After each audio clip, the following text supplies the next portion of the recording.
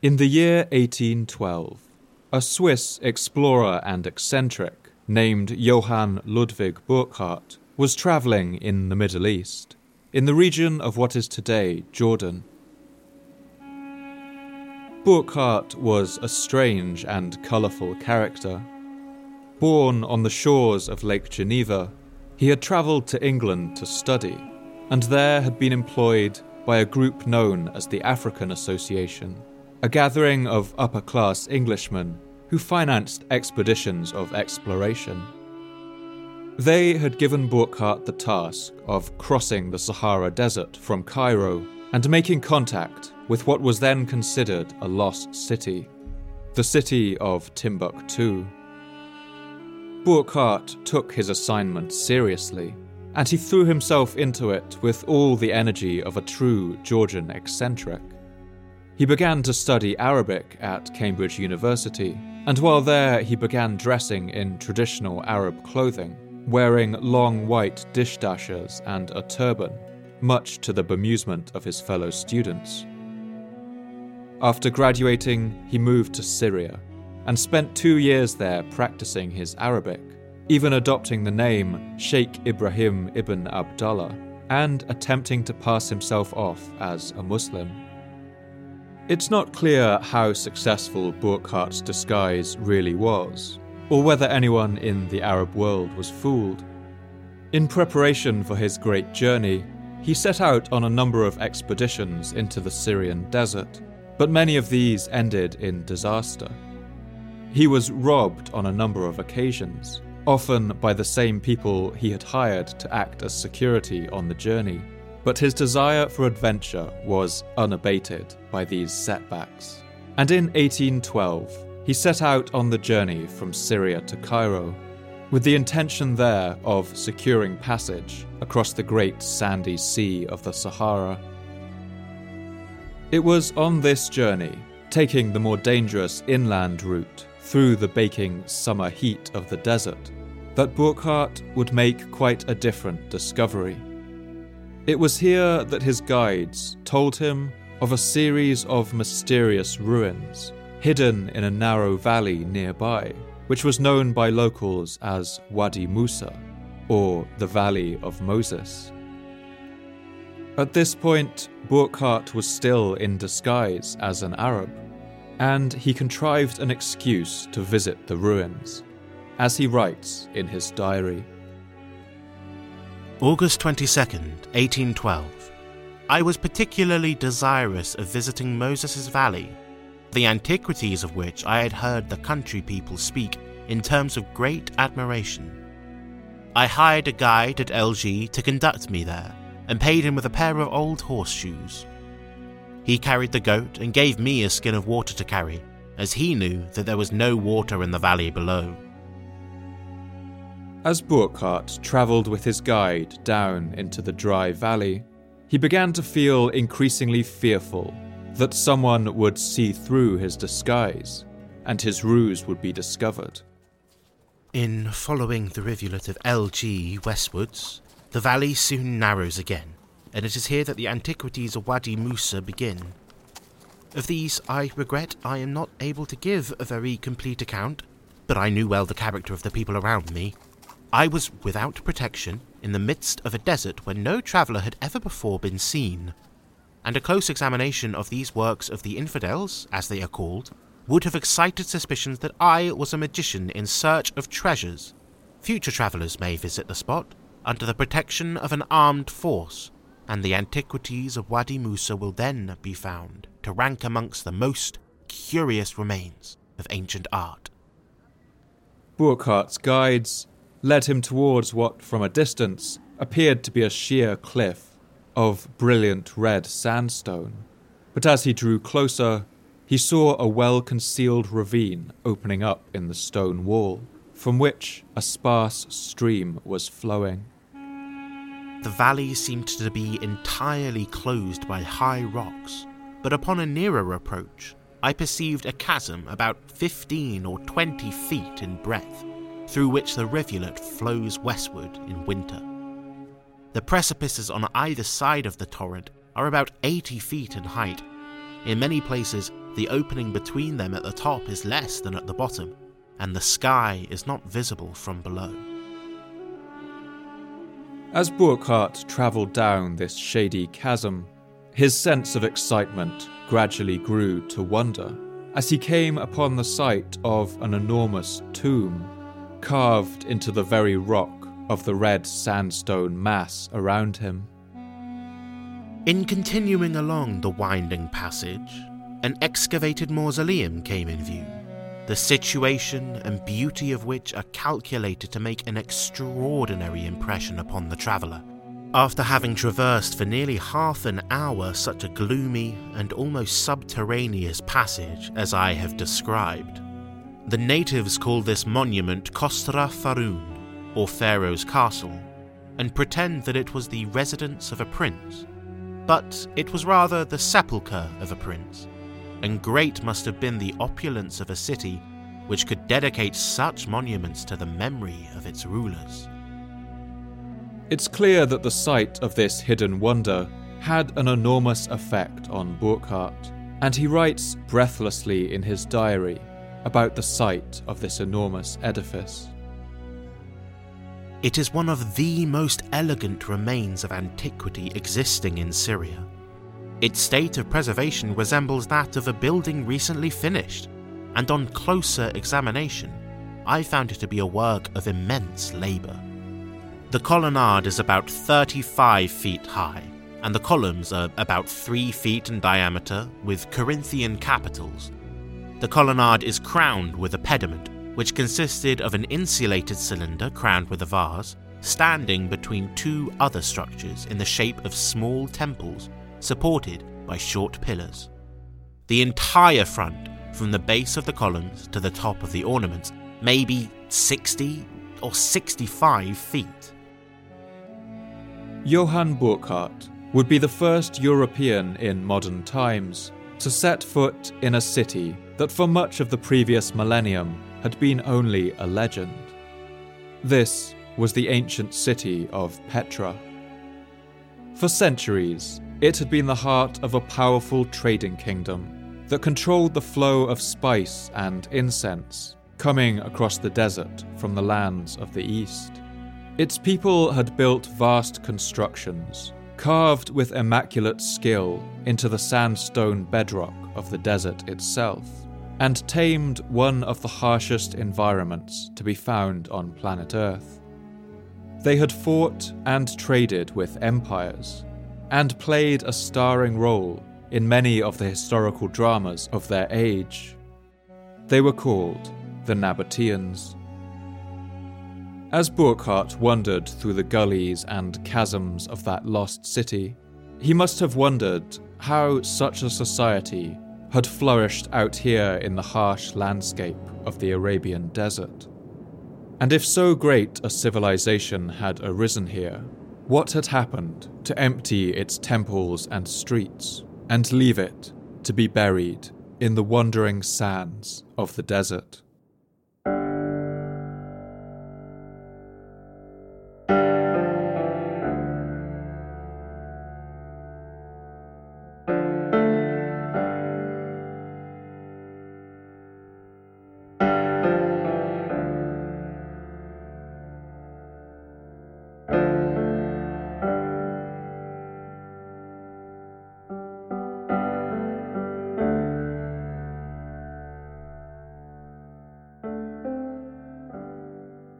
My name's Paul Cooper, and you're listening to the Fall of Civilizations podcast.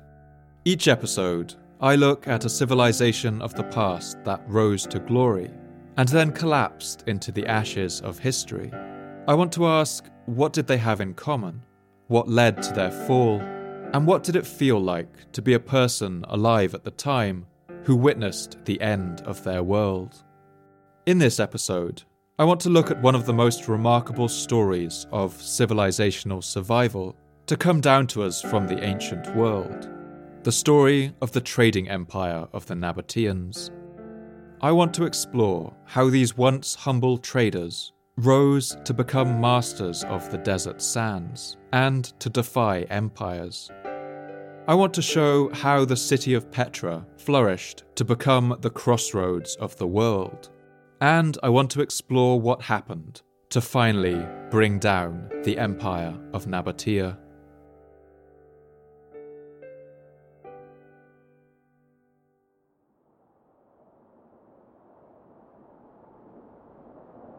Sandstone is a sedimentary rock.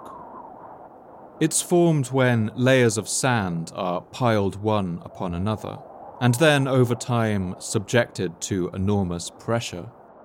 This pressure, along with natural mineral processes, fuses the sand grains together into rock. Beneath the lands of Jordan, where this historical drama will unfold, two great beds of sandstone stretch out.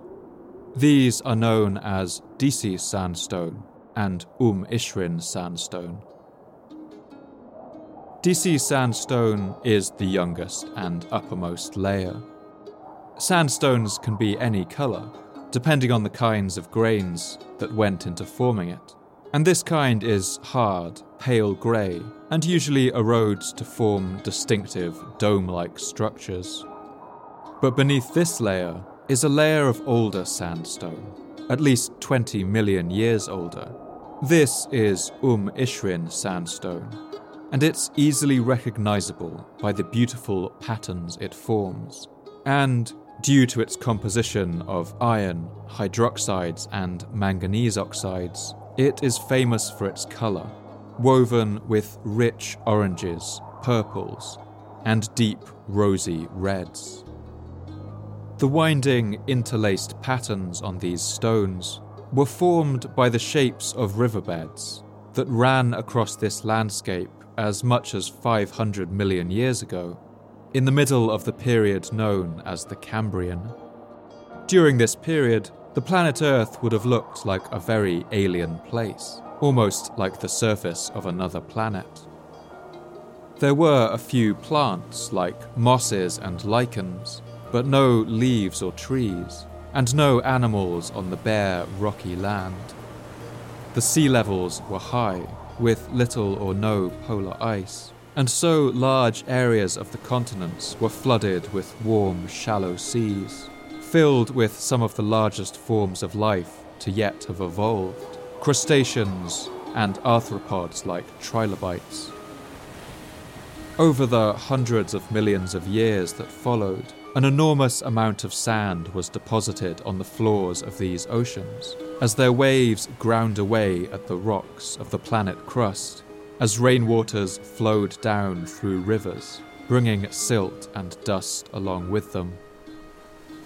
Today, the Ishrin layer of sandstone is more than half a kilometre thick, and in most places it is buried by sheets of younger grey limestone. This rosy sandstone would have remained buried if it weren't for the unique plate tectonics of the Arabian Peninsula. The Arabian Plate is currently being crushed by the other plates around it, the much larger African and Eurasian plates. It's being pushed north at a rate of 15 millimeters a year, or about as fast as your fingernails grow. As it does so, these enormous forces have thrown up mountain ranges in Turkey, Syria, and Iran. And this vice-like pressure has caused the landmass to tilt. All of the rock layers in Jordan now slope gently towards the northeast. The upper limestone layer became exposed to the powerful forces of the wind and sand. In places like Wadi Rum, Danar, the eastern shore of the Dead Sea, and at the site of Petra, these grey sandstones eroded away, and the long-buried layers of Ishrin sandstone came into view in all their rich red glory. And it's here, in this landscape of rosy red stone, that the story of the Nabateans would begin. The earliest hints of a people who may have been the Nabateans comes from the sources of the late kings of Assyria in the 8th and 7th centuries BC. Like many rulers of this region before them, they had struggled to control the nomadic tribal peoples living in the deserts to their south. The 7th century BC Assyrian king Sennacherib wrote the following inscription detailing one of his campaigns in the south. In my first campaign, I accomplished the defeat of Merodach-Baladan, king of Babylonia, together with the army of Elam, his ally, in the plain of Kish. On my return march, the Tamuna, the Yabudu, the Damanu, the Nabatu, who were not submissive at all of them I conquered. Sennacherib's grandson, the king Ashurbanipal, also wrote of encountering these desert peoples. The Nabatu live in a far-off desert place where there are no wild animals, and not even birds build their nests. Today, many scholars dismiss the similarities between the name of the ancient Nabatu and the later Nabateans as a simple coincidence. But what we do know is that since the earliest history of this region, people have lived in this kind of nomadic manner in the deserts of Arabia. These people would have no fixed towns or cities, no houses or temples, but they would move with their herds, constructing tents wherever they went, and moving as restlessly as the desert sands. They would survive by raising animals like goats, sheep, and cows, which could provide meat, milk, and wool. They would forage and hunt what they could from the environment, and would perhaps plant orchards that they would return to each year on their wandering routes. It seems that during their early history, the Nabateans would also act as pirates and bandits, using their knowledge of the desert to outmaneuver the slow-moving trade caravans that passed through their territory and along their coast. The 1st century Roman writer Strabo recounts that the Nabateans even dabbled in sea-borne piracy. Nabatea is a country with a large population and well supplied with pasturage. They also dwell on islands situated off the coast nearby, and these Nabateans formerly lived a peaceful life. But later, by means of rafts, went to plundering the vessels of people sailing from Egypt. But they paid the penalty when a fleet went over and sacked their country. Soon it seems that the Nabateans discovered that it was more profitable not to rob the trade caravans, but to offer them protection to pass through their territory for a price. And from there, it was only one small step to organising the caravans themselves. By the end of the 1st millennium BC, the Nabateans had pushed out their rivals, and now dominated the business of transporting goods across the deserts of Arabia. By the time the first books of the Hebrew Bible were being written down, it's clear that the Arab kingdoms of the south were already making a killing. In the Book of Kings 10:15, the following account is made of the wealth of the 10th century King Solomon, with particular mention of the wealth of the Arab kingdoms. Now, the weight of gold that came to Solomon in 1 year was 666 talents of gold. Beside that, he had of the merchantmen, and of the traffic of the spice merchants, and of all the kings of Arabia, and of the governors of the country. The first truly solid account of the Nabateans comes second-hand, from around the year 312 BC, and the Greek writer known as Hieronymus of Cardia. Hieronymus wrote an apparently detailed description of the Nabatean people, expounding on their history, their culture, and their way of life. But unfortunately for us, that text hasn't survived into the modern day. But he was used as a major source for other later scholars, like the Greek historian Diodorus of Sicily, writing more than 300 years later. In his work, Diodorus gives a lengthy description of the Nabateans, based on the earlier observations of Hieronymus of Cardia. He paints a picture of an uncompromising nomadic people who refused the comforts of settled society out of a desire for independence. For the sake of those who do not know, it will be useful to state in some detail the customs of these Arabs, by following which it is believed they preserve their liberty. They range over a country that is partly desert and partly waterless, though a small section of it is fruitful. They live in the open air, claiming as native land a wilderness that has neither rivers nor abundant springs from which it is possible for a hostile army to obtain water. It is their custom neither to plant grain, set out any fruit-bearing tree, use wine, nor construct any house. And if anyone is found acting contrary to this, death is his penalty. They follow this custom because they believe that those who possess these things are, in order to retain the use of them, easily compelled by the powerful to do their bidding. Diodorus also recounts the great wealth that the Nabateans had amassed due to their control of crucial trade routes for spices and incense. Some of them raise their camels, others sheep, pasturing them in the desert. While there are many Arab tribes who use the desert as pasture, the Nabateans far surpass the others in wealth, although they are not much more than 10,000 in number, for not a few of them are accustomed to bring down to the sea frankincense and myrrh, and the most valuable kinds of spices which they procure from those who convey them.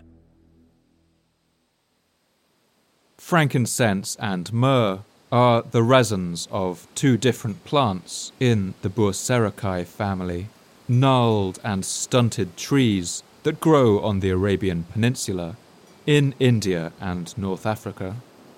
When the bark of these trees is damaged, they have evolved to release resin from their wounds, which forms a glassy seal, protecting the plant's delicate insides from further harm. But trees are also susceptible to bacterial infections, just like we are. And as an extra line of defense, these resins are filled with volatile compounds that kill bacteria and fungi, similar to our own immune system. It's these volatile chemicals that also act in interesting ways on the human sense of smell. And for at least the last 5,000 years, these resins have been used for their antibacterial properties in medicine and for their striking aromas when burned. Frankincense releases a sweet and woody scent with notes of lemon, while myrrh releases a smell that is more like spice, bitterer, with floral overtones.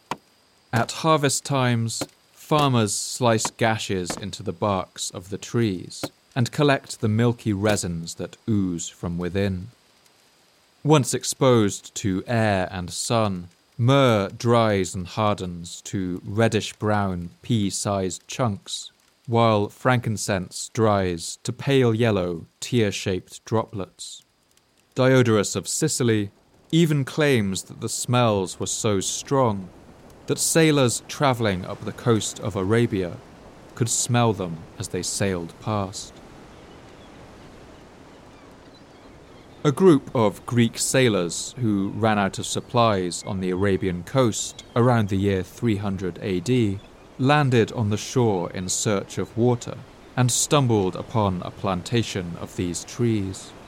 They were later interviewed by the botanist Theophrastes, who wrote down everything they told him about the methods of extracting these resins. They said that on the coasting voyage they landed to look for water on the mountains and saw these trees and the manner of collecting their gums. They reported that with both trees incisions had been made, both in the stems and in the branches. Also that in some cases the gum was dropping, but that in others it remained sticky to the tree, and that in some places mats woven of palm leaves were put underneath.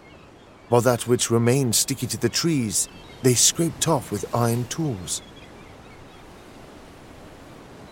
The cultivation of these trees was veiled in secrecy, and this secrecy gave rise to outlandish myths.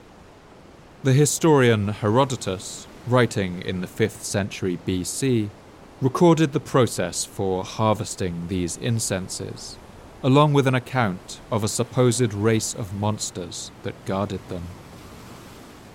Arabia is the furthest of the inhabited lands in the direction of the midday, and in it alone of all lands grow frankincense and myrrh. These are got with difficulty by the Arabians, for these trees which produce frankincense are guarded by winged serpents, small in size and of various colours, which watch in great numbers about each tree, and they cannot be driven away from the trees by any other thing but only the smoke of the storax. We will never know whether this was a simple legend, or whether it was a purposeful piece of disinformation spread by Arab frankincense farmers to scare others away from their lucrative industry. If this latter was the case, then it seems to have worked. The stories of venomous flying snakes were repeated by a number of other ancient Greek writers, and few of those who explored the coast of Arabia by sea were ever brave enough to venture inland to see the incense plantations for themselves. And it's not hard to see why these commodities were so sought after. Towns and cities of the Bronze and Iron Age would likely have been a potent mix of pungent smells. Even in the most refined cities, sanitation was in its early stages, if it existed at all, and little centralized planning would often mean that waste would build up close to where people lived and worked. With no refrigeration, food would spoil quickly, and industries like leather tanning used dung and urine to produce their products. All of this would have combined to create a heady assault on the noses of all the people who lived there. And for the rich, alleviating this discomfort was something they were willing to pay for. Aside from this obvious use, the burning of incense also took on a significant spiritual dimension. Temples and places of religious worship wanted to create a clear divide between the inside of the temple, a holy, sacred space, and the dirty, smelly world outside. And incense was one of the best ways to do this. Since ancient times, people had noticed the connection between bad smells and illness and death. Our sense of smell evolved in part to protect us from harmful bacteria in waste and decaying matter. And so naturally, people noticed that those who lived close to foul-smelling places, like sewers and waste heaps, would get sick more often, and even die. Since the earliest texts have been recorded, it's clear that people considered the presence of bad smells to be evidence of the existence of evil spirits, invisible to the eye but lingering in the air, waiting to cause disease and misery to the people around them. A large part of the responsibility of a temple was to give people comfort from the daily horrors of disease and misfortune. And to do this, they would need to create a space where these putrid smells and the evil associated with them were not allowed entry. This use of incense to create a sense of holy space is truly ancient. It was mentioned as part of rituals in Homer's Odyssey, and the Book of Exodus even describes a particular blend of frankincense and other spices to be ground and burnt in the sacred altar before the Ark of the Covenant, and even goes so far as to forbid its use for any other purpose. Then the Lord said to Moses, "Take fragrant spices, gum resin, onycha, and galbanum, and pure frankincense, all in equal amounts, and make a fragrant blend of incense, the work of a perfumer. It is to be salted and pure and sacred. Grind some of it to a powder and place it in front of the Ark of the Covenant law in the tent of meeting. It shall be most holy to you. Do not make any incense with this formula for yourselves. Whoever makes incense like it to enjoy its fragrance must be cut off from their people. From this connection to the divine, incense would soon become integral to the function of royalty. Myrrh was used in the anointing rituals of Hebrew queens and in the embalming process for the mummies of Egyptian pharaohs. In the Christian New Testament, the Gospel of Matthew describes a group of wise men who travel from the east to attend the birth of Jesus and who bring him the traditional offerings given to royalty: gold, frankincense, and myrrh, gifts designed to reinforce his claim to being born as King of the Jews and the descendant of King David. In other words, incense around this time was serious business. These fragrances were not simply frivolous luxuries, but they were essential tools in the way that religious authority and the power of the state were constructed. As societies became more centralized and these institutions grew in power and wealth, the demand for incense would only increase. As the 2nd and 1st centuries BC passed by, the Nabatean people found themselves at the very heart of this crucial industry. Camels would soon lumber across the Nabatean roads, with boxes of frankincense and myrrh from Oman, sacks of spices from India, and bolts of cloth from Syria, as well as sugar and ivory from Africa. And all of this would pass through a city that sat at the crossroads of multiple trade routes, a place that would come to hold a semi-mythical reputation around the known world. To the Nabateans, this city was known as Raqqa, but to the people of the wider world, it would come to be known by the Greek word for rock, the element from which it was carved. This was the city of Petra.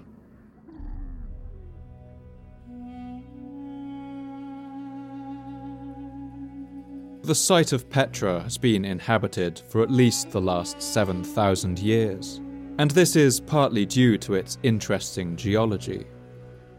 A freshwater spring rises from the ground here, known as Musa's Spring, and it's held in traditional beliefs to be the place where the biblical figure Moses once struck a rock with his staff and caused water to gush from the desert stones. And the appearance of a spring of water in this arid desert really must have seemed miraculous to the early peoples who settled here. As rainwaters permeate through these porous sandstones, they gather in subterranean pools, and these waters slowly leach out of the rocks along the paths of least resistance. This means that the very stones of Petra's landscape act like enormous water towers, slowly releasing their stores of water through the long dry months of the Arabian summer. Over millions of years, these spring waters, along with the brief but heavy winter rains, have cut through the sandstone bluffs so that a narrow ravine known as a Siq wound its way through the solid stone. Beyond this was a perfectly enclosed area, sheltered by high cliffs from the desert wind and sands, and with a constant supply of fresh water. The 1st century Roman author and naturalist Pliny the Elder gives one early account of the city in his work, Natural History. The Nabateans inhabit a town named Petra. It lies in a deep valley, in little less than 2 miles wide, and is surrounded by inaccessible mountains with a river flowing between them. At Petra, two roads meet. Its distance from the town of Gaza on the Mediterranean coast is 600 miles, and from the Persian Gulf is 635 miles. This naturally occurring spring water was enough to support a small population. But as the city's importance grew and the trade caravans got larger, the strain on its supply must have grown and grown. To enhance the natural water systems of the region, the Nabateans began to build complex water control systems, cutting aqueducts into the sandstone of the mountains, and even building underground plumbing systems out of terracotta pipes to divert the water of several nearby springs directly into the heart of the settlement. And they also learned techniques for gathering rainfall that they used to enormous effect. Although the climate of the region wasn't quite as arid 2,000 years ago as it is today, this landscape was still a desert. Rain in these parts came extremely rarely, and the so-called rainy season, around January, could consist of just 1 or 2 spells of rain in a year. In the height of summer, rainfall stops entirely. And so the Nabateans worked tirelessly to maximize the amount of water they could gather during these few rainy spells. Rainwater would naturally gather in depressions and hollows, and for centuries herdsmen had taken advantage of these natural pools. But sandstone is a porous rock, and the water would naturally drain away over time. To fix this problem, the Nabateans worked to line these natural pools with hard stucco plaster, meaning that the water would remain and could be used long into the season of drought. They built large dams across the valleys to gather rainwater into reservoirs and also reduce the flooding that occurred each year as rainwater followed the well-worn channels it had cut for millions of years through the red rock of the valley. The Nabateans' expert control of scarce water resources meant that Petra was able to grow to eventually house as many as 20,000 permanent residents, and to support the constant arrival of large trading caravans, many of them made up of hundreds of people and camels, arriving thirsty from the long desert roads. And soon the water was even abundant enough that it could be used for more luxurious purposes. The citizens of Petra would soon be able to bathe, make wine, cultivate fruit, and stroll through their streets in the shade of palm trees. Archaeology shows that Petra was not just a city of tombs.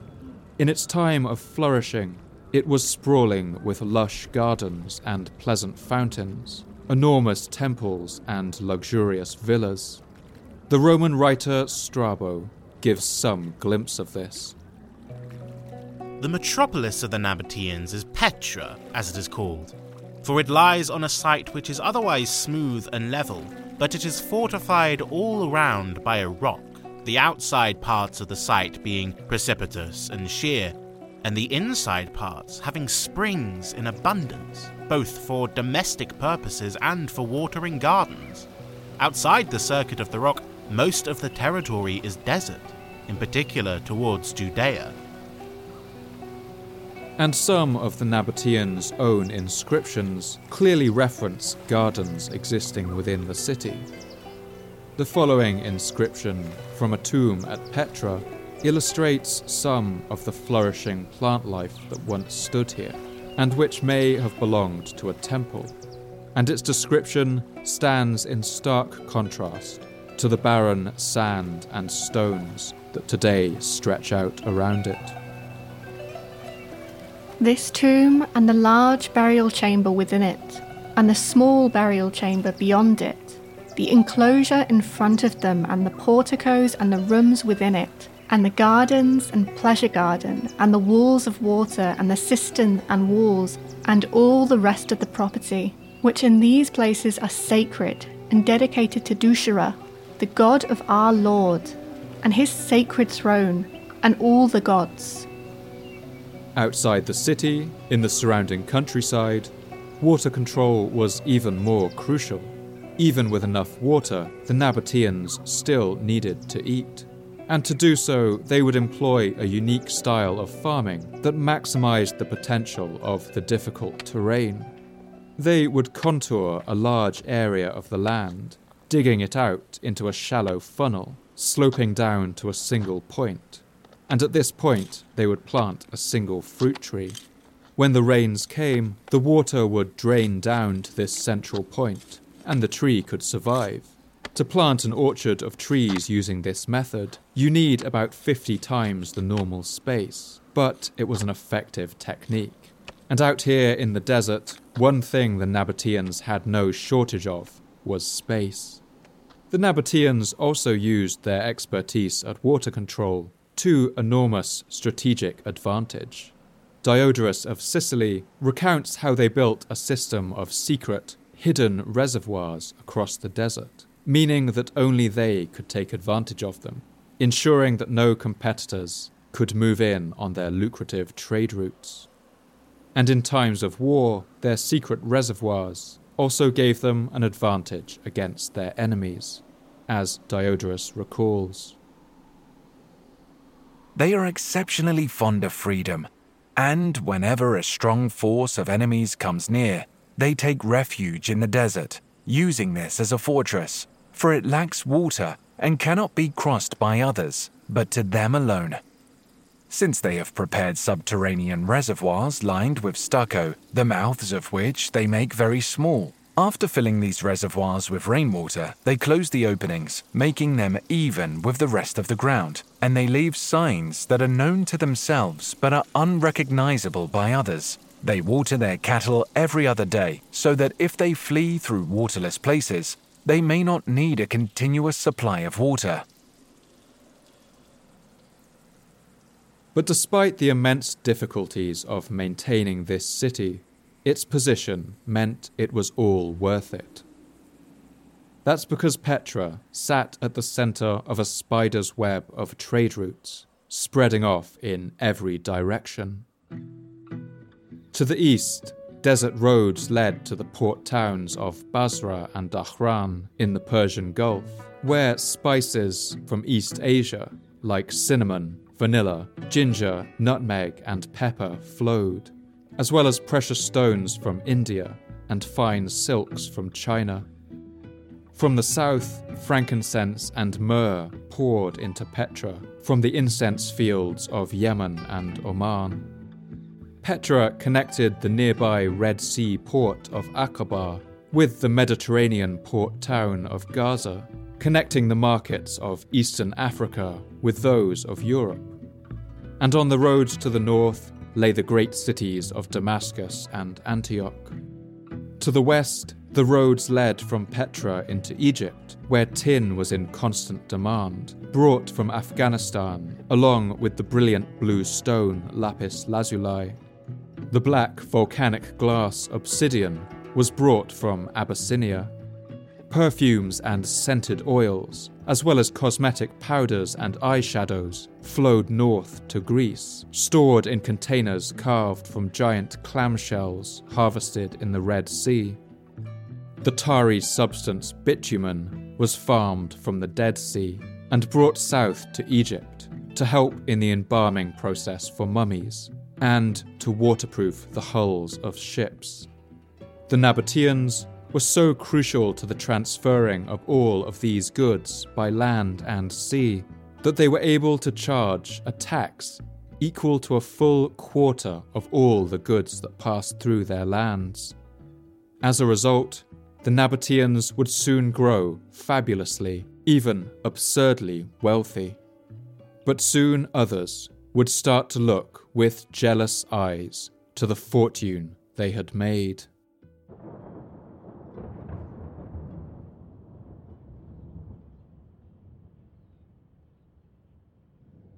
The Nabateans were not a warrior people, and it seems that they preferred, wherever possible, not to fight. But they were more than capable of defending themselves when attacked, as one colourful episode from their history shows.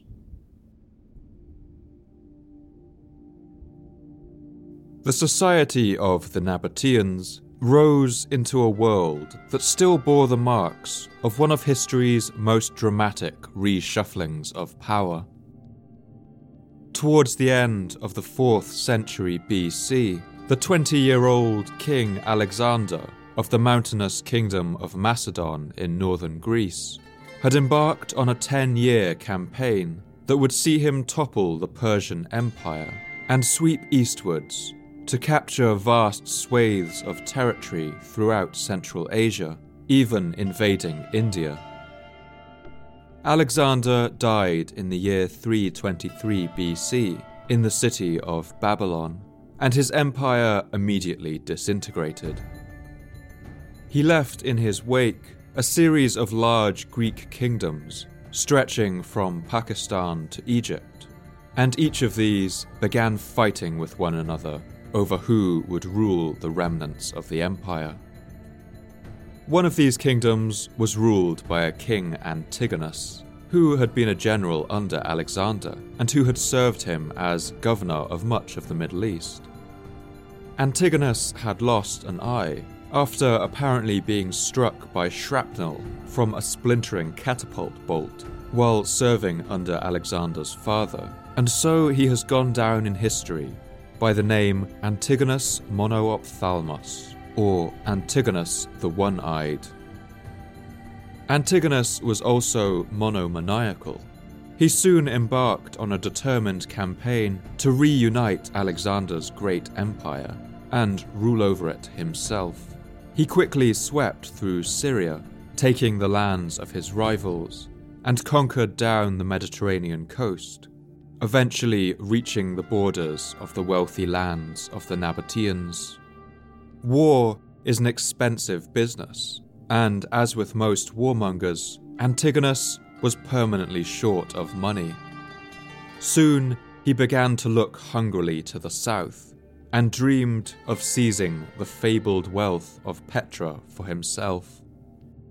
In the year 312 BC, he ordered one of his generals, a man named Athenius, to march into the desert and seize as much as he could of the wealth of these Nabatean traders. The disciplined and battle-hardened phalanxes of Antigonus were among the best soldiers in the world, some having served under Alexander himself, and these crack troops don't seem to have expected much of a challenge. Athenius marched out into the desert from Judea with an army made up of 4,000 foot soldiers, armed with long pikes, and 600 horsemen, as Diodorus of Sicily recounts. Deciding that this people was hostile to his interests, he selected one of his friends, Athenius, and gave him 4,000 light foot soldiers and 600 horsemen fitted for speed, and ordered him to set upon the barbarians suddenly and cut off all their cattle as plunder. It took Athenius and his soldiers 3 days to travel the 160 kilometers across the desert, but soon they came into view of the legendary stone city. Athenius ordered his men to prepare for a nighttime attack.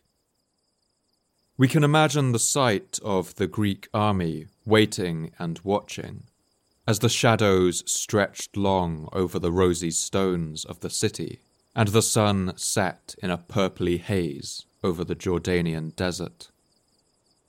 When night fell, the soldiers stormed into the city. They found it almost completely undefended. There seems to have been no permanent garrison guarding the city of Petra, and the Nabatean men were away on business. What followed was a frenzy of looting, and here we can get a sense for the vast wealth that had been amassed in this city. Athenius and his men loaded themselves with as much frankincense and myrrh as their animals could carry, and reportedly made away with nearly 14 tons of silver. Not content with that, they also rounded up all of the women and children they could and abducted them, with the intention of selling them as slaves, as Diodorus recalls. Of those that were caught there, some he slew at once, some he took as prisoners, and others who were wounded he left behind.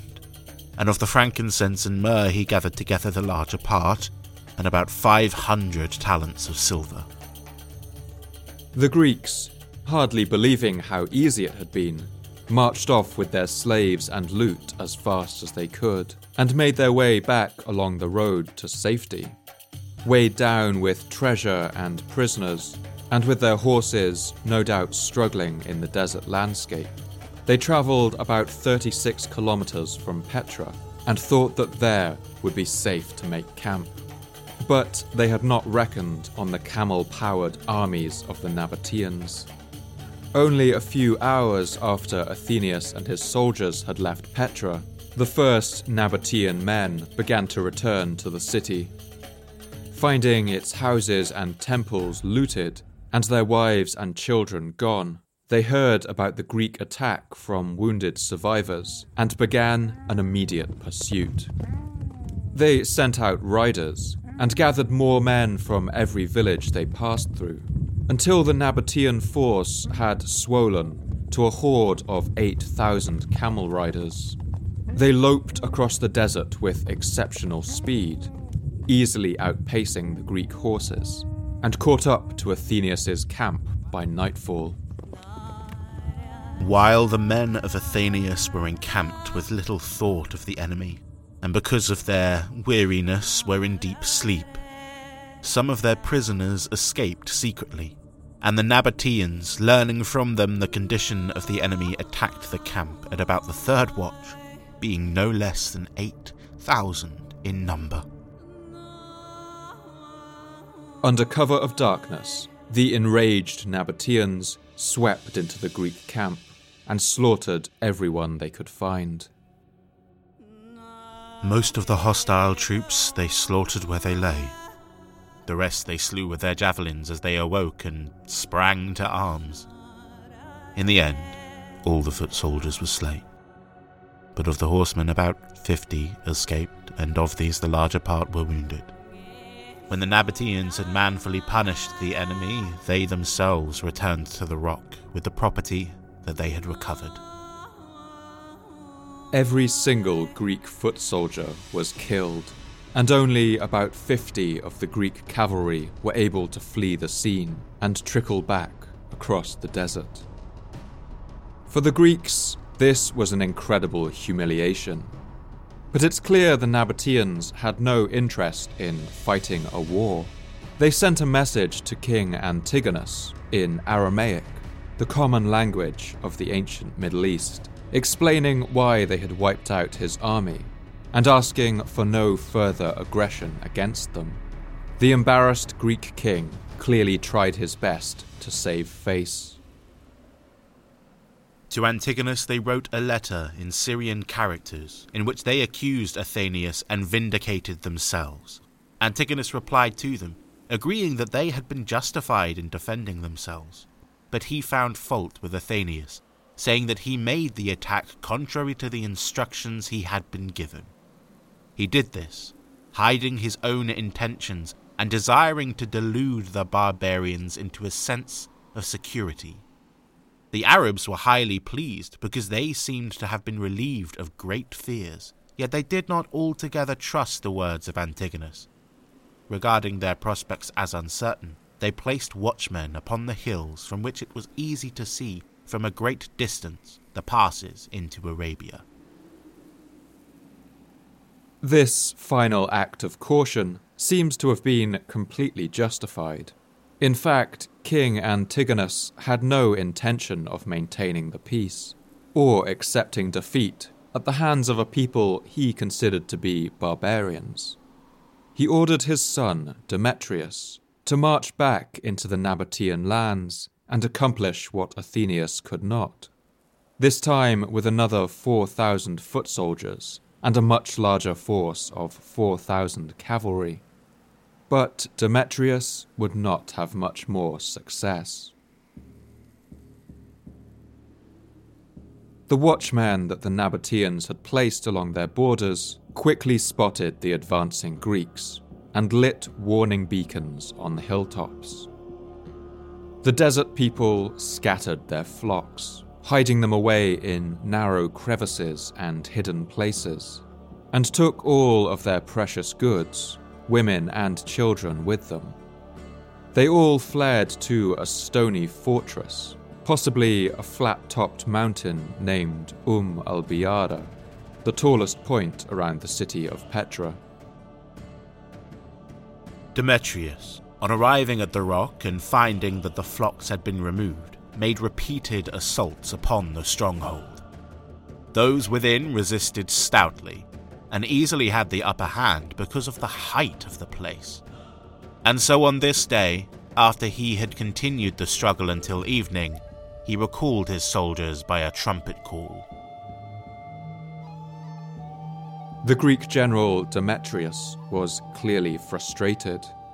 The single, narrow approach up to the mountain's stronghold made a direct attack on it virtually impossible, and it's clear that at least someone among the Nabateans had a gift with words.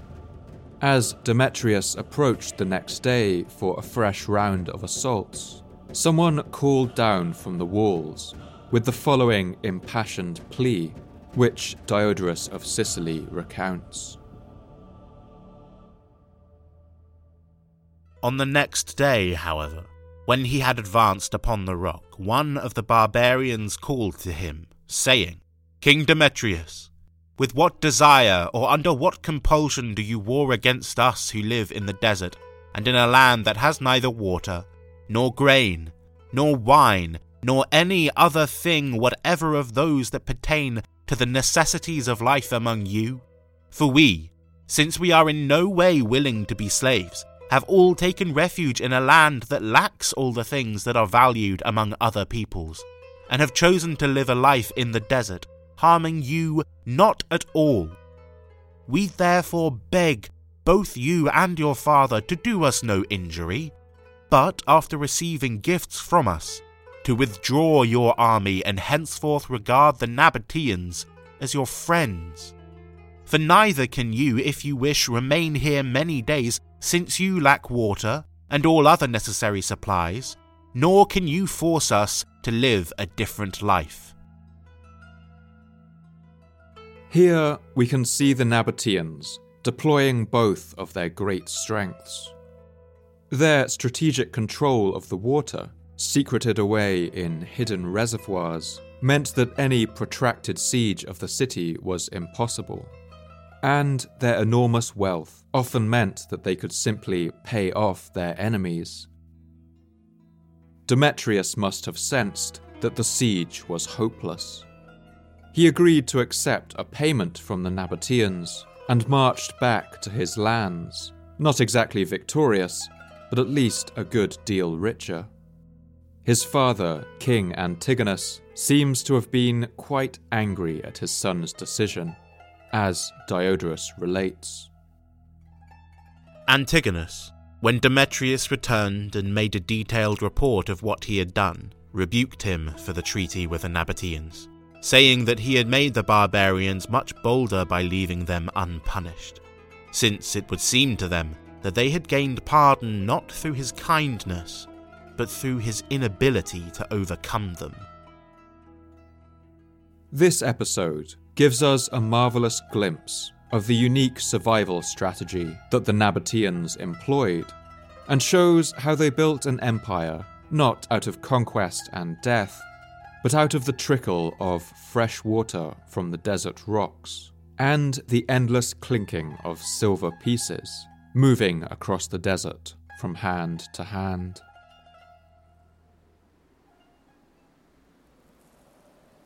In telling the story of the Nabateans, there will be one voice conspicuously missing, and that is the voice of the Nabateans themselves. As far as we can tell, The Nabateans had a good level of literacy, and it seems even common people could read and write to some extent. The Nabatean script is a kind of late Aramaic, ultimately derived from what's called Imperial Aramaic, which was used by the Persian Empire. We have evidence of graffiti written on stones all over the Jordanian desert, some apparently left by shepherds, who were capable of writing at least their own names, and some short inscriptions. But despite this apparently widespread literacy, no histories or accounts actually written by Nabateans have survived. We may never know the reasons for this. It's possible that the tribal roots of Nabatean society meant that they had inherited a caste of oral historians and storytellers, whose job it was to memorize their histories and recite them, and that while these storytellers were alive, it simply never seemed necessary to write those histories down. It's possible that oral historians of this kind may even have jealously guarded their histories, even forbidden them from being written down, in order to preserve their own importance and status. But all of this is speculation, and for the most part, all the Nabateans have left us on this matter is silence. The almost complete lack of Nabatean sources means that to tell their story, we are left searching through the written records of other societies, looking for any mention of them. These mentions are often brief and fragmentary, and form instantaneous flashbulb moments in which the Nabateans appear suddenly in the historical record and then disappear again into darkness. About 50 years after the incident with Antigonus the One-Eyed and his 2 failed invasions of Nabatea, we get a colourful account from the papyrus archives of an Egyptian politician named Zenon, a right-hand man to the Minister of Finance in Ptolemaic Egypt around 259 BC. One papyrus gives the account of a chariot driver who had seen 2 of his colleagues have an uncomfortable run-in with a group of Nabateans. These 2 Greek chariot drivers had apparently been moonlighting as human traffickers, transporting slave girls and selling them in the cities they visited. Memorandum to Zenon from Heraclides the charioteer, regarding what was done by Drimilus and Dionysus to the slave girl, abusing her and handing her over to a border guard. Returning from there, he encountered the Nabateans, and when there was a shout of protest, he was put under guard and placed in shackles for 7 days. Concerning further details, if you question me, you will learn the entire truth. This remarkable and enigmatic entry leaves us with a lot of questions, but it shows that the Nabateans were already familiar figures right across the Middle East. It's not clear what caused the Nabateans to utter their shout of protest and imprison these men. Perhaps it was some personal insult or a dispute over trade. But some historians have wondered whether it shows that the Nabateans were offended by the men's treatment of the women in their captivity and decided to dole out some justice of their own. Nabatean culture seems to have held women in high regard, with queens appearing alongside kings on certain coins, and with tomb inscriptions describing women acting as the heads of households. And so it's not far-fetched to imagine that the Greeks' treatment of these women may have offended the Nabateans' cultural sensibilities. Another tantalizing flashbulb comes from the records of the Roman Jewish historian Flavius Josephus in his account of the Jewish Maccabee revolt against the Seleucid Empire nearly 100 years later. The revolt was led by a Jewish priest named Judas Maccabeus, and at one point he and his brother Jonathan fled from Seleucid forces across the river Jordan. At this point, Josephus recounts how the brothers and their rebel forces ran into a group of Nabateans. These Nabateans met them on friendly terms, and even warned them about atrocities that the Seleucids had been committing in a nearby Jewish settlement.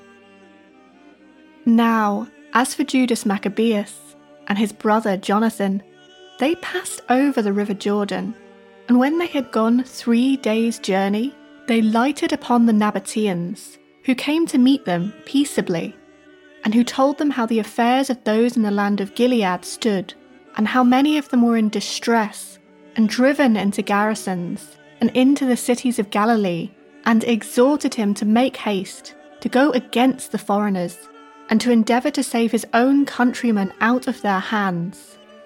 To this exhortation Judas hearkened, and returned to the wilderness, and in the first place fell upon the inhabitants of Bosor, and took the city. Again, this fragmentary glimpse is fascinating but frustrating. The Nabateans seem to have had a long-standing friendly relationship with the Judean people, and were apparently supportive of their rebellion. It's possible that the Nabateans, clearly valuing their own independence, viewed the Judean struggle for freedom with a great deal of sympathy. But no doubt they also enjoyed the opportunity to cause trouble for the Seleucid Empire, their powerful rivals to the north. An inscription at the archaeological site of Haluza in the Negev desert contains the first mention of the name of a king of Nabatea. This inscription, written in a very early form of Nabatean, says only the following. This is the place which Netairu made for the life of King Aretas, king of the Nabateans. This King Aretas was the first king of Nabatea that we can definitively put a name to, and it's clear that by this time Nabatea was not just a tribal confederacy, but actually a kingdom. Half a century later, by the year 129 BC, we get another flashbulb, showing that Petra was now recognized as a major regional capital. One inscription from a Greek ambassador named Moschio, son of Kidimos, came from the city of Priena in modern-day Turkey. It recounts how Moschyon travelled on diplomatic missions around the region, and mentions 2 cities in the same breath, the great city of Alexandria in Egypt, and the city of Petra. He acted as an envoy on behalf of the people on many occasions, both to kings and to cities, and he performed all these embassies to the advantage of the people. The previous embassies he performed as a free gift, but when he was sent by his fatherland on official business to King Ptolemaeus in Alexandria and to Petra in Arabia, he stayed there for a longer time than had been anticipated by the people. It's clear that by this time, the tribal peoples of Nabatea had grown into a true regional power and gained the respect of their neighbours. They now directly controlled territory across the Arabian Peninsula, into the Negev desert and across Palestine, but their zone of influence stretched even further. Their caravans arrived in countless cities laden with goods, and crossed the seas to trade with faraway lands. And as the power of the Nabateans grew, so did the magnificence of their stony capital. Petra was now a hive of construction, with its people carving temples and tombs directly imitating the architectural styles of their powerful Greek neighbours. And it's around this time, during the 1st century BC, that the people of Petra would construct the most impressive monument from their unique culture of sandstone carving. That's the enormous edifice known today as the Chazne, or the Great Treasury.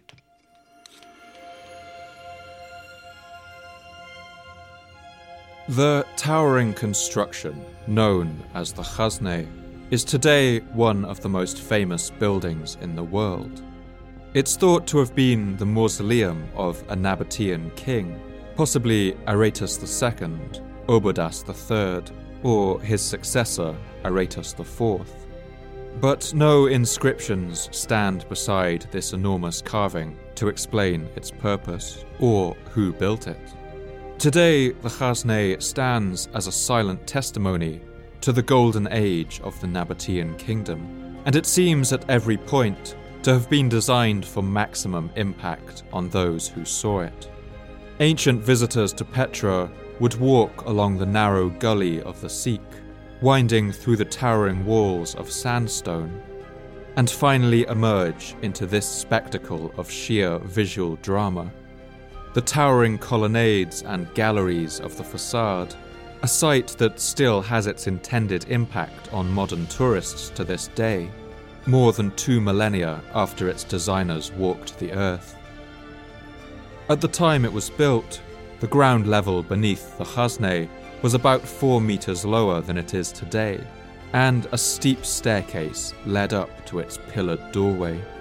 The design of the Chasneh marries the Nabatean art of stone carving with Greek architectural styles, depicting Nabatean gods alongside Greek deities like Tyche, god of fortune and cities, and Egyptian gods like Isis. It's clear that in this hybrid style, the people of Petra were laying claim to a status equal to the Greek empires that surrounded them, and marking their city as one of the great metropolises of the world. The monument was carved using iron pickaxes and chisels, and today you can still see the marks left by the scaffolding of the workers who toiled through endless hours and dangerous conditions to bring its perfect proportions into existence. When the Chasneh was built, it would have been remarkable to the citizens of Petra, who had never seen anything like it in their city. But in the coming century, the building would act as a model for several more monuments. Among these are the stone facades known as the monastery, and another named the Corinthian tomb, but both of these monuments are smaller, less ambitious, and less beautifully proportioned than the towering facade of the Chasneh. Thanks to visitors who passed through in the coming centuries, we do know a great amount about what the average citizen of Petra would have experienced in their everyday life. The 1st century Greek writer and geographer Strabo recounts the foods enjoyed by the Nabateans. Most of the country is well supplied with fruits except the olive. They use sesame oil instead. The sheep are white fleeced and the oxen are large, but the country produces no horses. Camels afford the service they require instead of horses.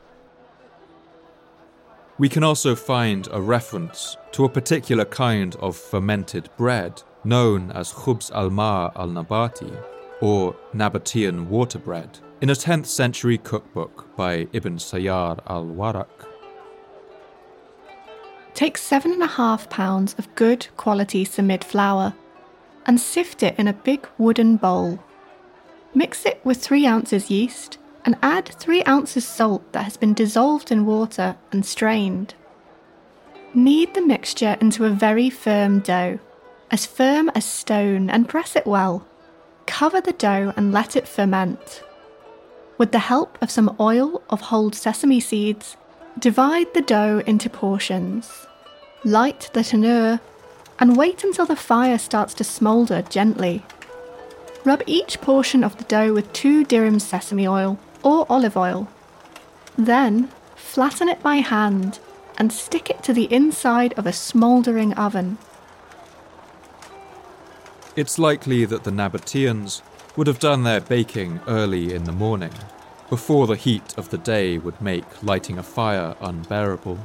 We can imagine the smoke of these fires drifting through the shaded gullies of the city in the cool desert mornings, the smells of baking bread, yeast and sizzling sesame oil filling the air. According to sources of the time, Walking the streets of Petra would have been a colourful experience. The writer Strabo recounts the many coloured clothes of the city's inhabitants and the many smells that would have wafted through the streets. They go without tunics, with girdles around their loins, and with slippers on their feet, even the kings, though in their case the colour is purple. Some things are imported wholly from other countries, but others not altogether so, especially in the case of those that are native products, as, for example, gold and silver and most of the aromatics, whereas brass and iron, as also purple garb, styrex, crocus, castaria, embossed works, paintings, and moulded works are not produced in their country. Nabatean religion revolved mostly around the worship of a god named Dushara, a kind of father god like the Greek Zeus, who was responsible for justice and seems to have been associated with the sun. He was often represented by simple, square-shaped blocks of stone, and there seems to have been some anxiety about representing him in any other fashion. Nabateans would apparently offer animal sacrifices to Dushara, and would give him offerings in the form of Petra's most abundant trade commodity, incense. They worship the sun, building an altar on top of the house and pouring libations on it daily and burning frankincense. No doubt the temples of Petra would have sent great clouds of frankincense, myrrh, and other aromatics wafting out into its streets, to mix with the smells of camels and goats, cooking food, and smouldering charcoal ovens. Many of the peoples of Nabatea were still transient, travelling constantly all year round, from trade post to trade post. But in order to maintain a sense of community, it seems they did all gather every year for a kind of festival, part market, part ceremony, and part feast, where the disparate tribes of the Nabateans would come together to exchange goods, talk, tell stories, and of course drink wine. Strabo describes the sights of one of these Nabatean celebrations, and he's struck by the noticeable lack of slavery in the city, something that would have been remarkable to someone who lived in the Roman Empire.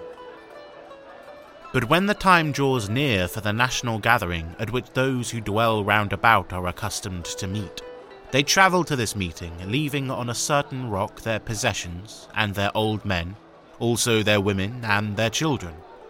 Since they have but few slaves, they are served by their kinsfolk for the most part, or by one another, or by themselves, so that the custom extends even to their kings. They prepare common meals together in groups of 13 persons, and they have 2 girl singers for each banquet. The king holds many drinking bouts in magnificent style, but no one drinks more than 11 cupfuls, each time using a different golden cup. The king is so democratic that, in addition to serving himself, he sometimes even serves the rest himself in his turn.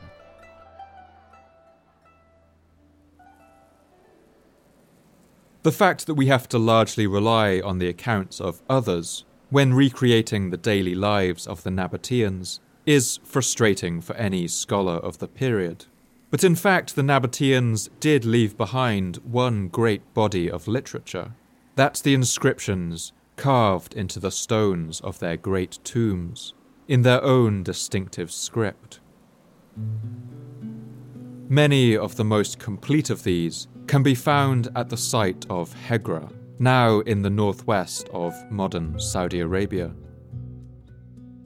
Hegra was founded by the Nabatean king Aretas IV in the final years of the 1st century BC, and he named it the kingdom's second capital.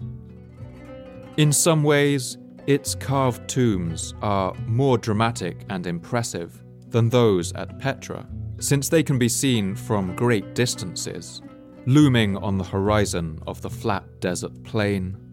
The most famous of these is known in Arabic as Qasr al-Farid, or the Lonely Castle. It is as finely carved as anything found at Petra, and it forms a particularly haunting monument to the city that once stood here, now buried beneath the sands. The tomb inscriptions of Hegra are remarkable texts. Many of them are extremely weathered, since they have been exposed to the desert winds for more than 2,000 years. But many are also perfectly clear and legible.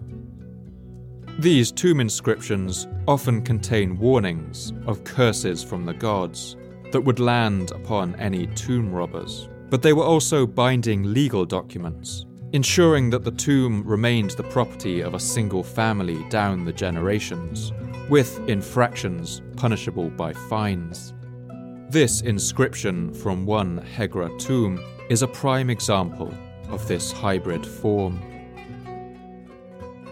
This is the tomb and platform and enclosure from which Hoshabu, son of Nafiu, son of Al-Kuf the Temanite, made for himself and his children, and Habu his mother, and Rufu, and Aftiu his sisters and their children. Inviolable according to the nature of inviolability among the Nabateans and Salameans forever, and made Dashara curse anybody who buries in this tomb anyone except those inscribed above, or sells it, or buys it, or gives it in pledge, or leases it, or makes a gift of it, or disposes of it. And whoever does other than what is written above shall be liable to the god Dashara for the full price of 1,000 sellers, and to our Lord King Haratet for the same amount. In the month of Shibat, the 13th year of Haratat, king of the Nabateans, lover of his people. Inside the tomb, the niches are marked with a shorter inscription. These are the two burial niches of Hoshabu, son of Nafiu, and Abdalga and Habu, his children. And may he who separates night from day curse whoever removes them forever. These tomb inscriptions all more or less follow this format, and while they are limited in what they can teach us, they do take on a remarkable significance, and even poignancy, when we consider that these are the only texts left behind actually written by Nabateans. Theirs is a culture whose only surviving testament is their tombstones. In these brief carved messages, we can learn little glimmers of information. We learn about the names of their gods and get some sense of how they thought of them. We can hear Nabatean names, and sometimes we can recreate their family trees, their wives and sisters and children.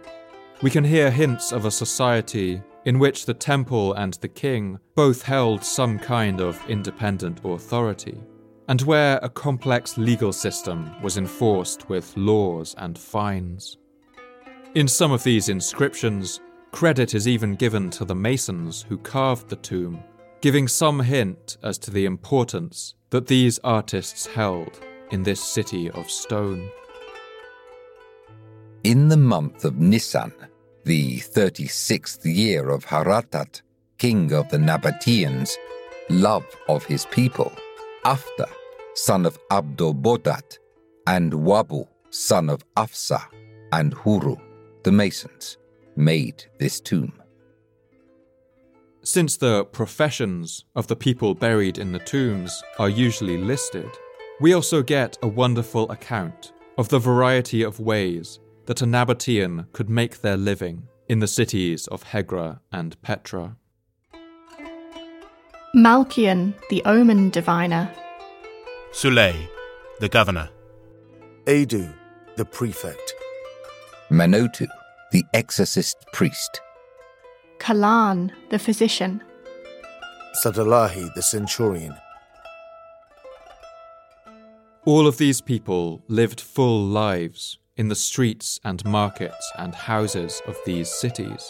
They had friends, families, lovers, secrets and dreams. And now all that is left are the faded inscriptions in stone slowly disappearing under the desert winds and rain.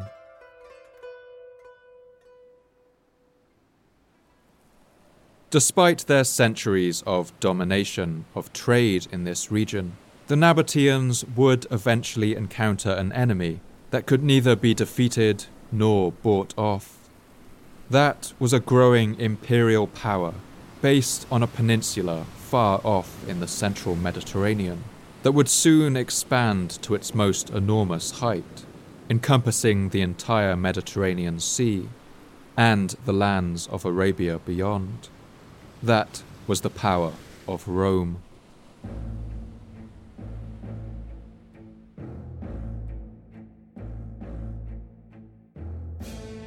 By the end of the 1st century BC, the Roman Republic had given way to the Roman Empire, a confident, expanding military power. By this time, Rome had conquered Judea and installed a tyrannical puppet king, Herod the Great, to rule it as a colony. In 30 BC, Rome also conquered the Greek kingdom of Ptolemaic Egypt and brought Roman legions to the banks of the Nile. And then, like so many empires before them, the Romans began to look hungrily east to the rich lands of Nabatea and the incense fields of Arabia. Rome was an enormous consumer of incense. Roman temples burned frankincense and myrrh as part of their rituals, and with the rapid growth of the empire, these temples would now stretch across all of Europe, from Tunisia to Scotland, from Morocco to Mesopotamia. At the height of its trade, it's estimated that each year well over 1 million kilograms of frankincense was imported into the Roman Empire. Considering the exorbitant 25% tax that the Nabateans charged on this, it's no wonder that the Romans soon began to consider ways of cutting out the middleman and taking charge of the incense trade themselves. In the year 26 BC, the new Roman Emperor Augustus sent one of his prefects, who had been stationed in Roman Egypt, to explore the south of Arabia, accompanied with a small expeditionary force, and to establish new direct trade routes with the people who lived there. This man's name was Aelius Gallus.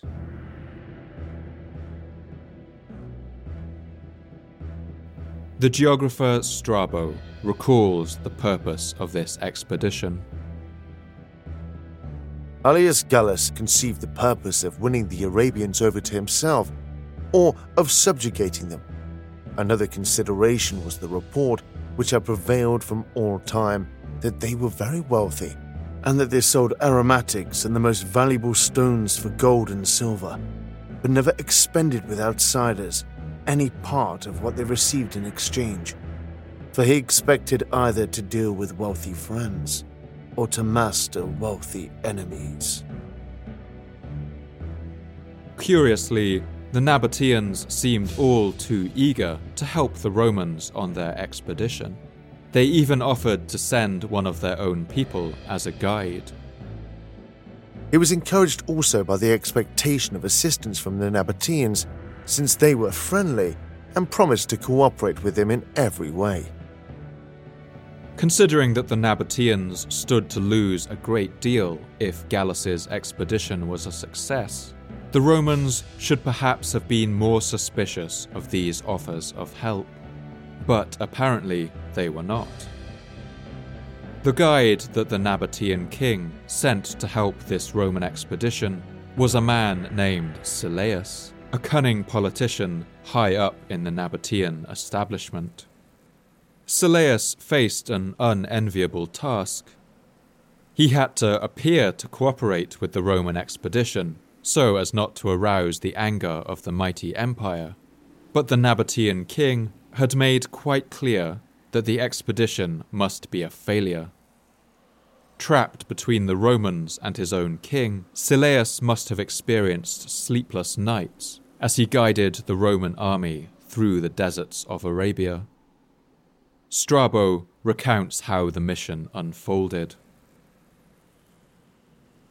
Gallus set out on the expedition, but he was deceived by the Nabatean administrator, Silaeus, who, although he had promised to be guide on the march, and to supply all needs and to cooperate with him, acted treacherously in all things, and pointed out neither a safe voyage along the coast, nor a safe journey by land, misguiding him through places that had no roads, and by circuitous routes, and through regions destitute of everything, or along rocky shores that had no harbours, or through waters that were shallow or full of submarine rocks, and particularly in places of that kind the flood tides, and also the ebb tides, caused very great distress. It's clear that at every turn, the Nabatean Silaeus worked to frustrate and weaken Aelius Gallus's expedition, using every deception available to him.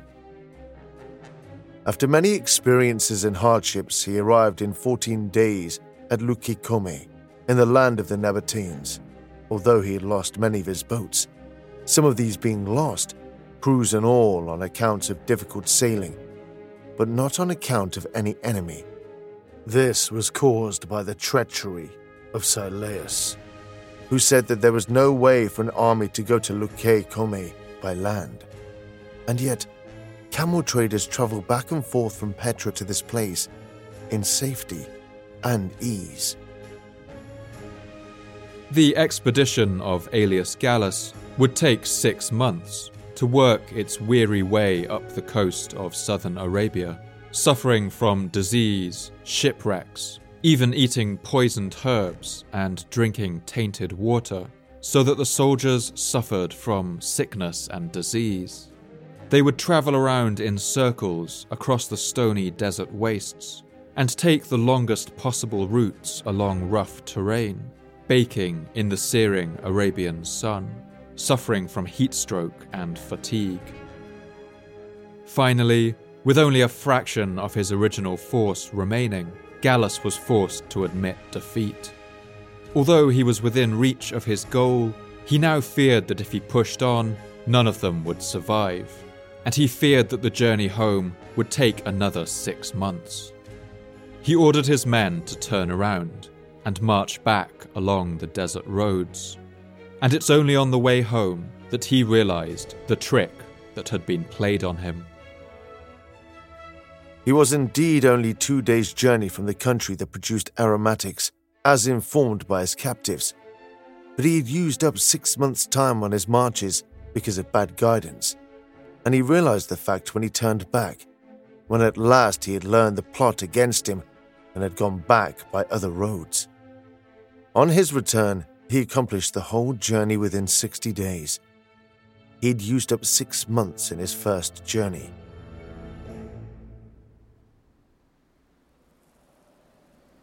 It's not recorded whether Silaeus stuck around to face the anger of the Roman commander, or whether he slunk away in the night.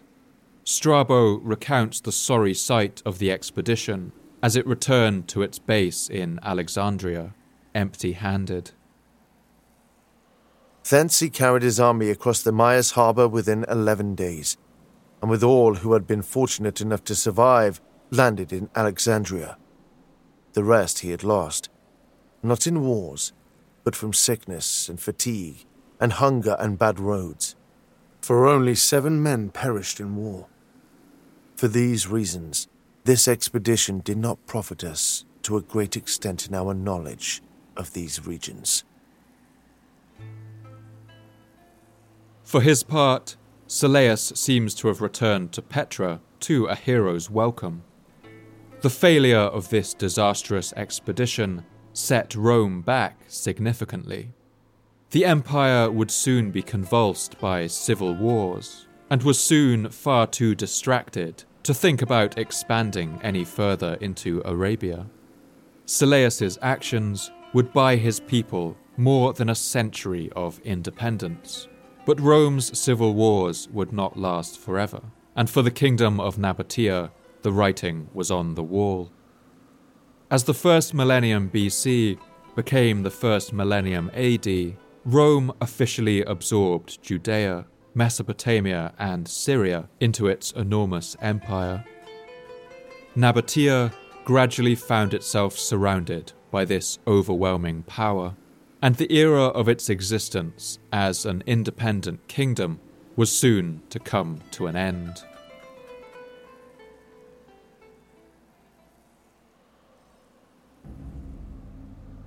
The last king of the Nabateans was a man named Rabel II, who had ruled for 36 years.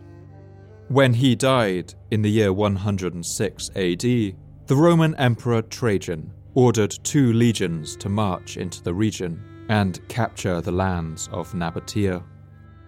There doesn't seem to have been any particular pretext for the invasion. Rabel had a legitimate heir named Obodas, who was ready to take the throne, but it's clear that Rome didn't want to waste its opening.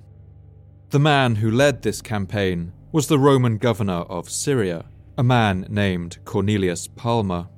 Under his command, the 3rd Cyrenaica Legion moved north from Egypt into Petra, while the 6th Ferrata Legion, a Syrian garrison unit, moved south to occupy the town of Bostra. As far as we can tell, the Romans faced little resistance. In fact, the campaign was so underwhelming that the Roman historian Cassius Dio, normally a colourful and detailed writer, had only the following to say about it. About this time, Palma, the governor of Syria, subdued the part of Arabia around Petra and made it subject to the Romans. This sparse report is wedged in between colourful accounts of Trajan's campaigns against the Dacians and his spectacles involving 10,000 gladiators. Even the Roman coins minted to celebrate the victory seem to reflect the understated nature of the campaign. They were marked with the words Arabia adquisita, rather than the more normal capta. For the Romans, Arabia had not been captured, but simply acquired. Some units of the Nabateans' elite royal guard do seem to have resisted the invaders, but for the most part, the regular troops saw no point in fighting the inevitable. Roman legions marched into Petra, and the age of Nabatean independence finally came to an end. Rome would name the province they founded there Arabia Petraea, after the great city, and the period of Roman Petra began.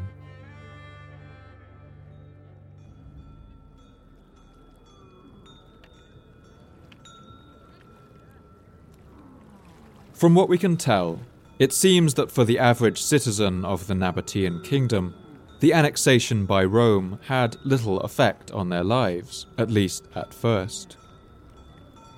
The historian Jane Taylor describes the situation.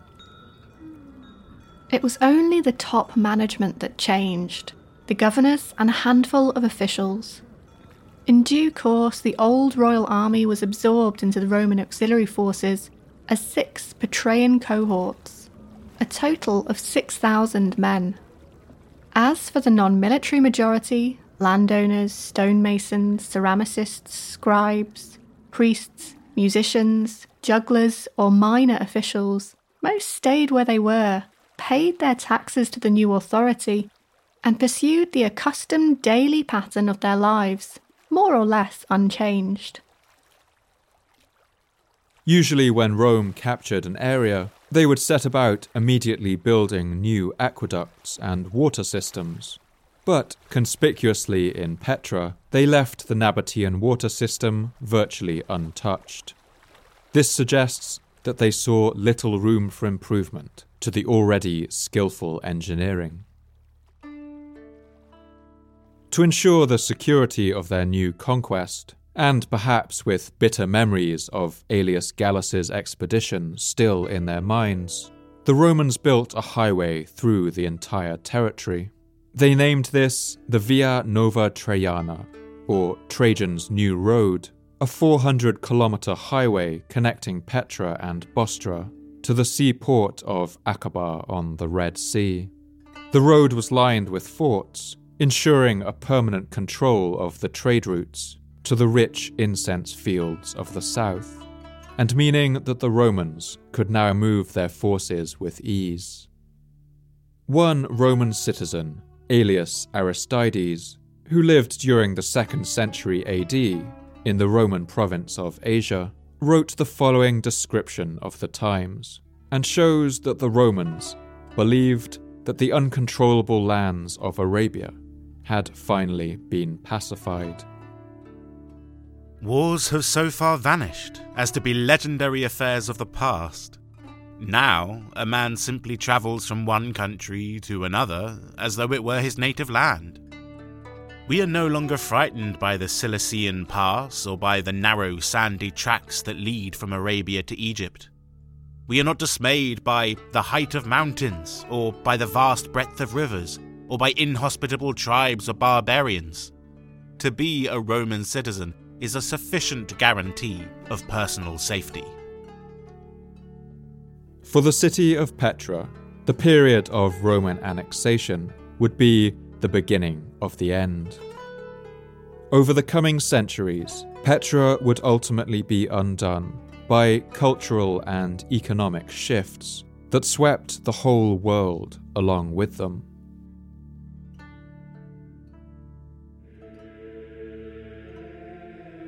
In the 3rd and 4th centuries, the Roman Empire would undergo some dramatic changes. The cult of Jesus Christ, once a small fringe group of worshippers based around the veneration of an executed Jewish prophet, had grown to become a real threat to Roman power.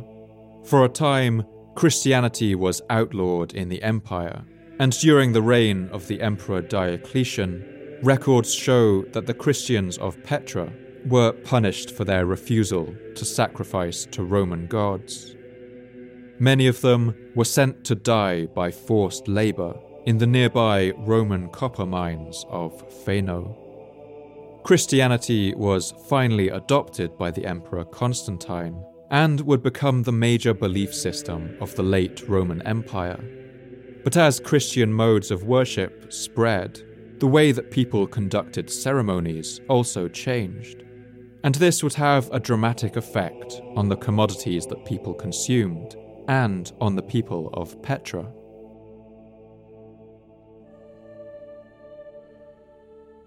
While today we think of incense as an integral part of worship in the Catholic and Orthodox churches, early Christians were keen to emphasize the difference between themselves and the old pagan temples. For this reason, Christians at this time did not use incense in their ceremonies. As pagan temples were shut down, demand for incense crashed, and the price began to fall. This broader cultural and economic change came at the same time as Egyptian ports began to supersede the land-based trade routes for incense, spices, and silks. As an independent kingdom, the Nabateans had jealously guarded their source of frankincense. But with Nabatea conquered, the Romans began extracting incense by the more efficient route, carrying goods by sea to Egypt rather than on the arduous desert roads by land.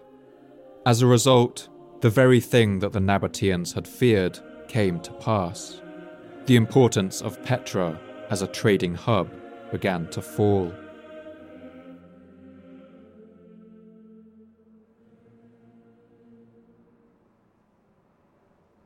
Although it had given its name to the province of Arabia Petraea, the Romans also seem to have had little use for the Rose City.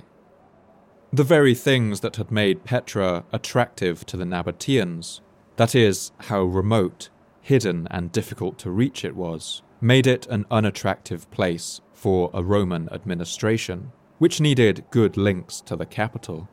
The Romans increasingly conducted the running of the province from the more northern and well-connected town of Bostra, and the prominence of Petra as the administrative centre of the region fell even further. Petra at this time must have been a sad place.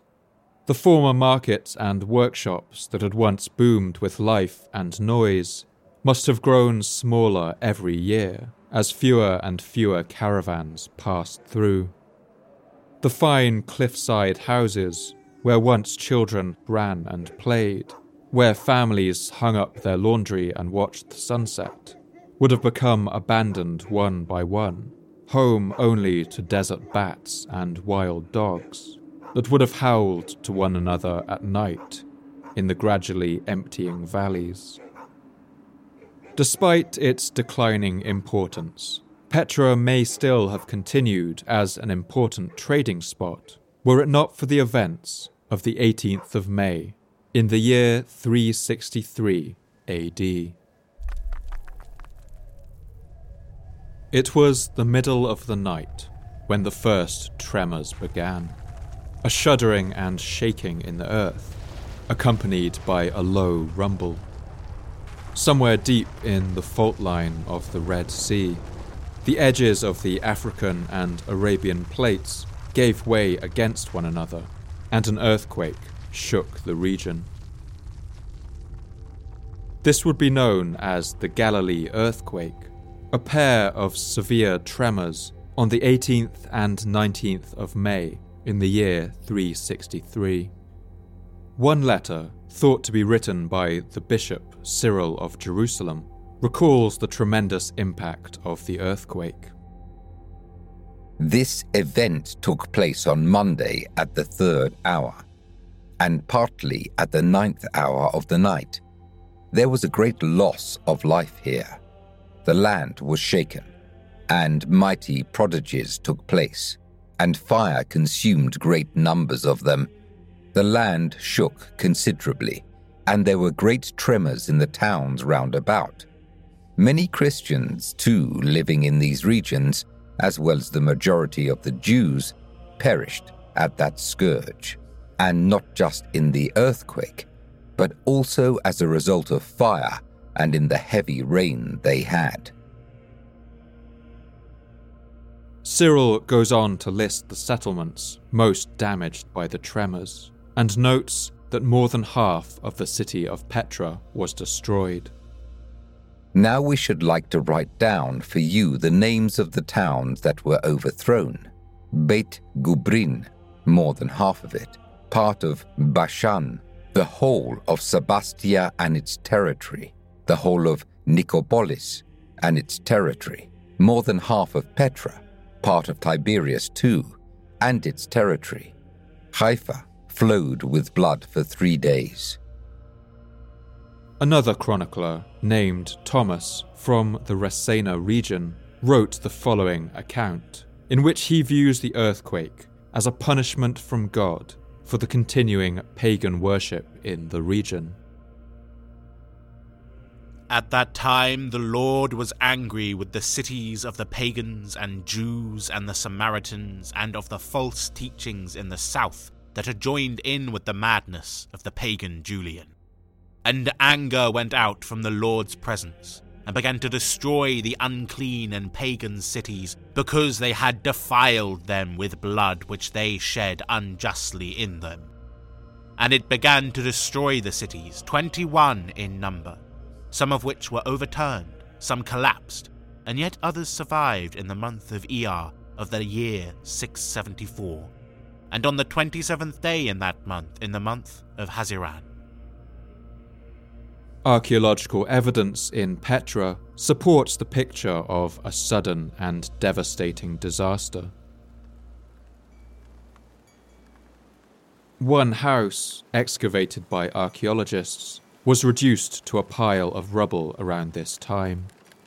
Beneath the collapsed roof, a great number of everyday domestic items were found: lamps, shattered ceramics and glass, spindles and coins, even a copper pot with an iron handle. Near the door, a smashed pot contained 85 small denomination copper coins, apparently kept there for everyday expenses.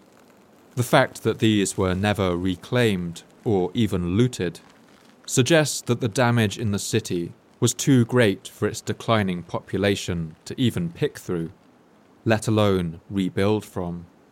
Many of Petra's great public buildings were severely hit by the earthquake. The so-called Temple of the Winged Lions, the building known as the Great Temple, and the public theatre were all damaged, and they would never be repaired. Particularly devastating seems to have been the earthquake's effect on the city's water systems. Subterranean pipes were cracked and would have leaked their precious water into the sands, and some of its aqueducts split open. Dams designed to hold in reservoirs of rainwater collapsed, causing widespread flooding and severely depleting the city's supplies. Petra's capacity to support life was directly linked to its capacity to store water, and with the complicated system now coming apart at the seams, its water and the city's remaining life would now leach away into the dust of the desert. It's clear that some of Petra's people did creep back to repopulate the city after the earthquake. In the area known as the Colonnaded Street, archaeology shows that some of the earthquake debris was cleared away, and a shanty town of simple shops and shelters was built out of material reclaimed from the rubble. But the destruction of the city's water system meant that the annual flash floods were no longer being controlled. We can see the evidence of these floods in the build-up of silt and sand in the floors of these humble buildings, as the waters crashed down from the rocks in the rainy season, flooding everyone's homes, and then giving way to months of punishing drought. Some domestic structures were rebuilt after the earthquake, and it's clear people tried to continue their lives. They even constructed some new churches, although they were largely built from material scavenged from other destroyed monuments. But in the early 5th century, another earthquake struck, and after that, most of the grand houses were abandoned for good. The dream of Petra had died, and the city gradually fell into disrepair and ruin. Despite all of this damage, people did continue to live in reduced numbers around the ruins of Petra, and it would continue as a humble caravan stop for several more centuries. People continued to live in the hollowed-out cave houses and farmed on the terraces of its hills right up to the modern era. As the Eastern Roman Empire morphed into the Byzantine Empire, the old city of Petra was even named the capital of the province of Palestina Tertia, and several churches were built in and around the city. In one of them, 140 papyruses were discovered, which contained mainly contracts, dated up to the year 590, showing that people were still living in the city. According to the writer John Moschus, Petra even had a bishop in the first decades of the 7th century, a man named Athenogenes.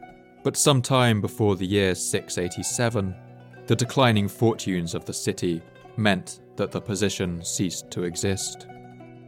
When Arab armies, inspired by the new faith of Islam and the teachings of the Prophet Muhammad, swept across the region, Petra doesn't seem to have featured in their interests at all. It's not mentioned once in the narratives of the Muslim conquest, and nor does it appear in any early Islamic records. As power in this region underwent another of its great reshufflings, it seems the city of Petra was finally abandoned for good. The Arabic that these new rulers spoke was directly descended from the old Nabatean, spoken by the ancient peoples of Petra. But to these new conquerors, the Rose City was an irrelevance, a city of tombs and ruins, lost among the desert stones. The Muslims who came after and built their own empires in the region was struck by the incredible sight of these monumental stones, still left at the sites of Hegra and Petra. To explain them, they told stories about a tribe that they called the Thamud, who were punished by God for refusing to listen to a prophet named Salih. One version of this is given in the Quran, in the Surah Al-Araf, or the chapter of the heights.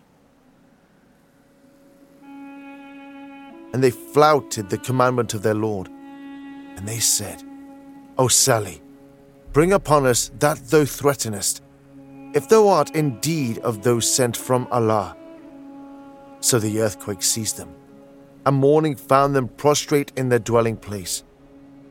And Salih turned from them and said, O my people, I delivered my Lord's message unto you, and gave you good advice, but ye love not good advisers. As for the earth, we spread it out and placed it upon its firm mountains, and caused everything to grow there in perfect balance. And we made in it means of sustenance for you and others. We send fertilizing winds and bring down rain from the sky for you to drink. But the residents of the Stone Valley also denied the messengers. We gave them our signs, but they turned away from them. They carved their homes in the mountains, feeling secure. But the mighty blast overtook them in the morning, and all they achieved was of no help to them. For these later people, the towering ruins of the Nabatean cities became warnings about excessive pride, and a reminder that the power of nature, or the power of God, can always undo the works of man. For others, the ruins inspired poetry. I want to end the episode with a reading from one of the great pre-Islamic poets, a man named Tarafa. He wrote poetry that responded to the ruined sites that littered the horizon of the Arab Peninsula, left by peoples like the Nabateans. In this poem, he describes how the sight of these ruins leads him to think about the transience and the injustice of life. As you listen, imagine what it would feel like to live in the great city of Petra during its final days, to watch the life slowly ebb from the city around you, as the caravans arrived in fewer and fewer numbers across the sands. Imagine the earthquakes cracking the great stones of the city, the feeling of hopelessness as the water systems broke, and no one left knew how to repair them, as people departed across the desert to begin new lives in other places. Imagine watching the sands creep in to cover the streets, the homes and markets, the stables and the workshops, finally leaving nothing in the city but its tombs. The ruins Khawla left on the mottled flatlands of Tamad appear and fade, like the trace of a tattoo on the back of a hand. There my friends halted tall camels over me, saying, "Don't lose yourself in grief, man, endure." A man's soul flies to his throat in fear, and he imagines impending ruin, though no one stalks his evening journey, waiting. Death does not miss the brave. Its slackened ropes around him, hand around the twisted coils. A generous man quenches his soul while he is still alive. I see the tomb of the hoarder, panting for his wealth, like the tomb of the wasteful evil-doer, both the same. Two heaps of earth with silent slabs of hard death stone piled up upon them. I see death choose the generous and the noble, while picking over the best part of the hardened rich man's spoil. I see life, a treasure, shrinking every night, shrunken by days and time, then gone.